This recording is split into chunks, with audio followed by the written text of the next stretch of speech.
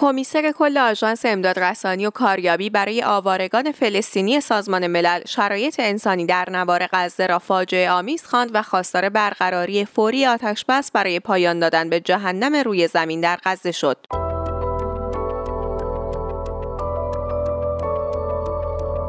سلام و وقت بخیر، نیلوفر مولایی هستم همراه شما در این برنامه از دیدگاه. دبیرکل سازمان ملل متحد که برای شرکت در کنفرانس سالانه دوحه به قطر رفته است، گفت به تلاش‌های خود برای برقراری آتش‌بس بشردوستانه در غزه ادامه خواهد داد. آنتونی اذعان کرد که شورای امنیت از موضع‌گیری در مورد جنگ غزه ناتوان شده است. ارتش اسرائیل اعلام کرد در جریان عملیات خود در نوار غزه در روز 18 آذر 250 موضع شبه نظامیان حماس را هدف قرار داده است. در دیدگاه با حسین آقایی پژوهشگر روابط بین الملل و امور استراتژیک از ترکیه همراه می‌شویم تا نگاهی داشته باشیم به آخرین تحولات جنگ حماس و اسرائیل. جناب آقایی، لطفاً در ابتدا به طور خلاصه برای شنوندگان دیدگاه از آخرین تحولات جنگ غزه بگید و بفرمایید بر چه مبنایی مقام‌های اسرائیل ادعا کردند که تا 2 ماه دیگه این جنگ طول می‌کشه. ببینید، اگه بخوایم جنگ رو به مراحل مختلف تقسیم بکنیم میشه 4 مرحله رو بهش اشاره کرد. فاز اول یا مرحله اول جنگ از 8 اکتبر تا 27 اکتبر بود که بیشتر عملیات‌های شناسایی مقدماتی و آمادگی رزمی بود برای اسرائیل با حملات هوایی موضعی و حملات زمینی بسیار محدود. از 27 اکتبر تا 24 نوامبر فاز دوم جنگ رو داشتیم که عملیات‌های زمینی ارتش اسرائیل آغاز شد و بیشتر در شمال نوار غزه. از 24 نوامبر تا 30 نوامبر یک بازه زمانی حدوداً 7-8 روزه هم شاهد توافق آزادسازی گروگان‌ها بودیم، ولی از 30 نوامبر تا الان تقریباً 10-12 روز شاهد عملیات ارتش اسرائیل در جنوب نوار غزه هستیم. مشخصاً در خواند اسرائیل داره سعی میکنه که در این مرحله از جنگ عملیات‌های پاکسازی رو انجام بده، بتونه به عمق شهر خواند نفوذ بکنه، جایی که فکر میکنه که رهبران ارشد حماس، رهبران ارشد نظامی حماس اونجا هستن، مثل یحیی سینوار و محمد ضیف، و البته بتونه اونجا رو عاری از نیروهای حماس بکنه و اون نیروها رو تضعیف بکنه یا اینکه از بین ببره. اونم که اشاره شده که حالا بیشتر ممکنه 2-3 ماه بیشتر طول بکشه. من فکر می‌کنم که برآورد نسبتاً دقیقی هست. فکر می‌کنم اسرائیل برای پایان این مرحله از جنگ خودش به دست کم زمان تا ژانویه تا اواسط فوریه نیاز داره. اینکه کشورهای اروپایی هم خواهان آتش‌بس در غزه شدن معنای خاصی داره؟ آیا سوگیری این کشورها در مورد عملکرد اسرائیل در منطقه تغییر کرده جناب آقایی؟ در مورد کشورهای اروپایی وقتی صحبت می‌کنیم منظورمون احتمالاً همون قدرت‌های اروپایی هست، فرانسه، بریتانیا و آلمان.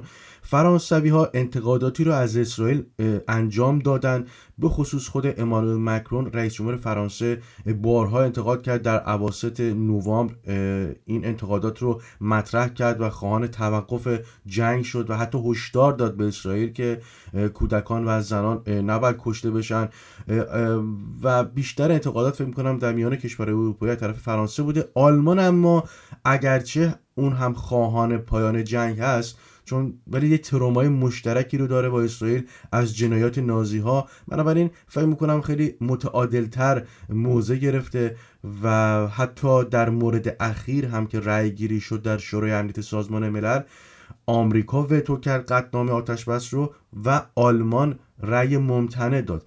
بریتانیا به نظرم میرسه که علیه اسرائیل موضع گیری نکرده و سعی میکنه که به حال در موارد قبلی هم رأی ممتنع داده و فکر میکنم که منتظر موضع آمریکا هستن. بنابراین فکر میکنم که سوگیری که کشورهای اروپایی کردن بیشتر به سمت پایان جنگ هست، ولی بیشتر نگاه میکنم ببینن که موضع دولت بایدن به کدام سمت خواهد بود. جناب آقایی، گوترش از ناتوانی شورای امنیت سازمان ملل در قبال جنگ غزه میگه و آمریکا قطعنامه آتش‌بس شورای امنیت رو وتو میکنه. چه بر سر اعتبار این شورا اومده؟ ببینید در اکتبر گذشته هم وقتی که رأیگیری شد در شورای امنیت سازمان ملل، یک طرحی رو برزیل ارائه داد برای وقفه بشردوستانه در جنگ غزه. همون موقع هم در بین کشورهای عضو شورای امنیت، یعنی حالا چه کشورهایی که عضو چرخشی هستن و 5 کشور عضو دائم شورای امنیت سازمان ملل، میشه گفتش که 12 کشور رأی مثبت دادن به اون قطعنامه وقفه کوتاه مدت یا بشردوستانه و آمریکا بود که فقط مخالفت کرد. یعنی میخوام بگم که این سابقه داشت.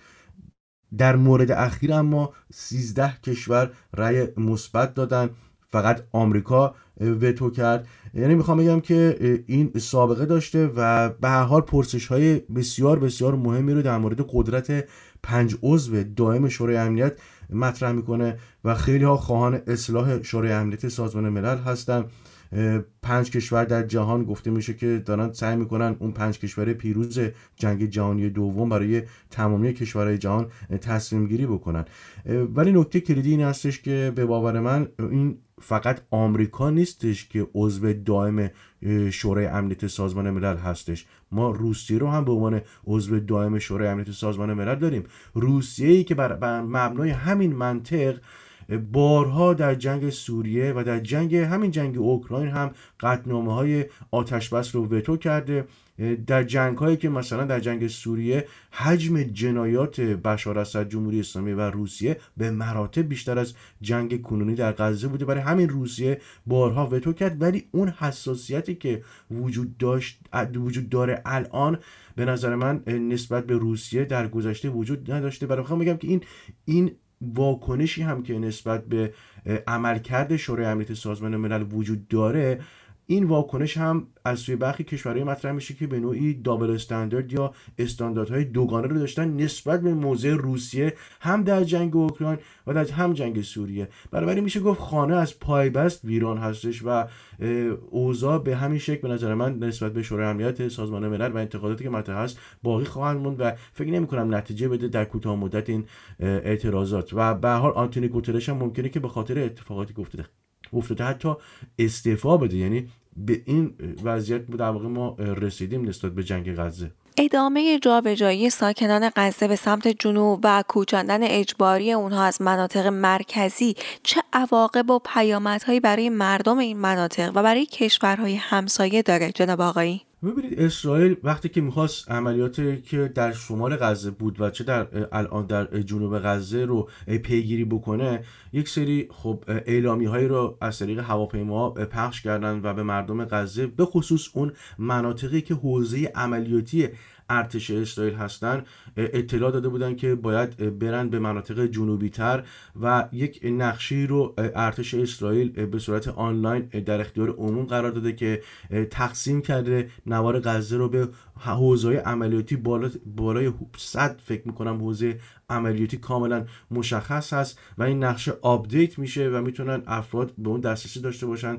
ولی به هر حال در این مورد هم تردید نیست که به رغم تلاش‌های اسرائیل غیر نظامیان دارن کشته میشن در غزه، ولی به هر حال به نظر من حماس هم مقصر تلفات غیر نظامیان در غزه هستش. به نوعی حماس همچنان داره سعی میکنه که از غیر نظامیان به عنوان سپر انسانی استفاده بکنه. کاری که الان اسرائیل به لحاظ عملیاتی داره انجام میده این هستش که در کنار اینکه هشدار میده به غیر نظامیان که برن به مناطق جنوبی تر، سعی میکنه که اونها رو ببره به یک منطقه به نام مواسی در منطقه غرب نوار غزه تا اونها در اون منطقه باشن تا بتونه اسرائیل عملیات‌های زمینی خودش رو انجام بده. فکر میکنم که مسئله غیر نظامیان به نوعی همچنان مورد اهمیت خواهد بود، ولی به نظر من اسرائیل برای پیروزی در جنگ در غزه هیچ راهی نداره جز اینکه عملیات زمینی خودش رو ادامه بده و شاید تلاش بکنن کشورهای دیگه که یک کمپ‌هایی رو ایجاد بکنن، مثلا در صحرای نگو و یا در اطراف همون مناطق جنوبی غزه تا اسرائیل عملیات زمینی خودش رو انجام بده. جناب آقایی، طرح اعزام نیروی دریایی چند ملیتی از سوی آمریکا به دریای سرخ از چه تحرکات تازه‌ای خبر میده و به طور کلی پیش‌بینیتون از ادامه این وضعیت در منطقه چیه؟ تحرکات تازه این هستش که حوثی‌ها و احتمال داره که حزب الله بتونن اون جبهه جنگی که باز کردن به صورت محدود رو فراگیر بکنن، با توجه به هشدارهایی که هم از طرف برخی از نیروهای شبه نظامی البته در عراق هم صادر شده و البته حوثی‌ها و حزب الله، و با توجه به وتوی قطعنامه آتشبس شورای امنیت سازمان ملل، بیم اون میره که سطح تنش در منطقه یه لول بالاتر بره. به خاطر همین به طور مشخص در مورد حوثی‌ها ما شاهد یک پترن مشخص رفتاری، حالا نه فقط از طرف حوثی‌ها، در واقع پشت پرده جمهوری اسلامی شاهد هستیم که سعی میکنن کشتی‌ها رو مورد آزار و اذیت قرار بدن در آبراهای بین‌المللی و اون شبه نظامیان جمهوری اسلامی در عراق و سوریه فعال بشن، به طوری که مواضع نیروهای آمریکایی در عراق و سوریه رو مورد هدف قرار بدن.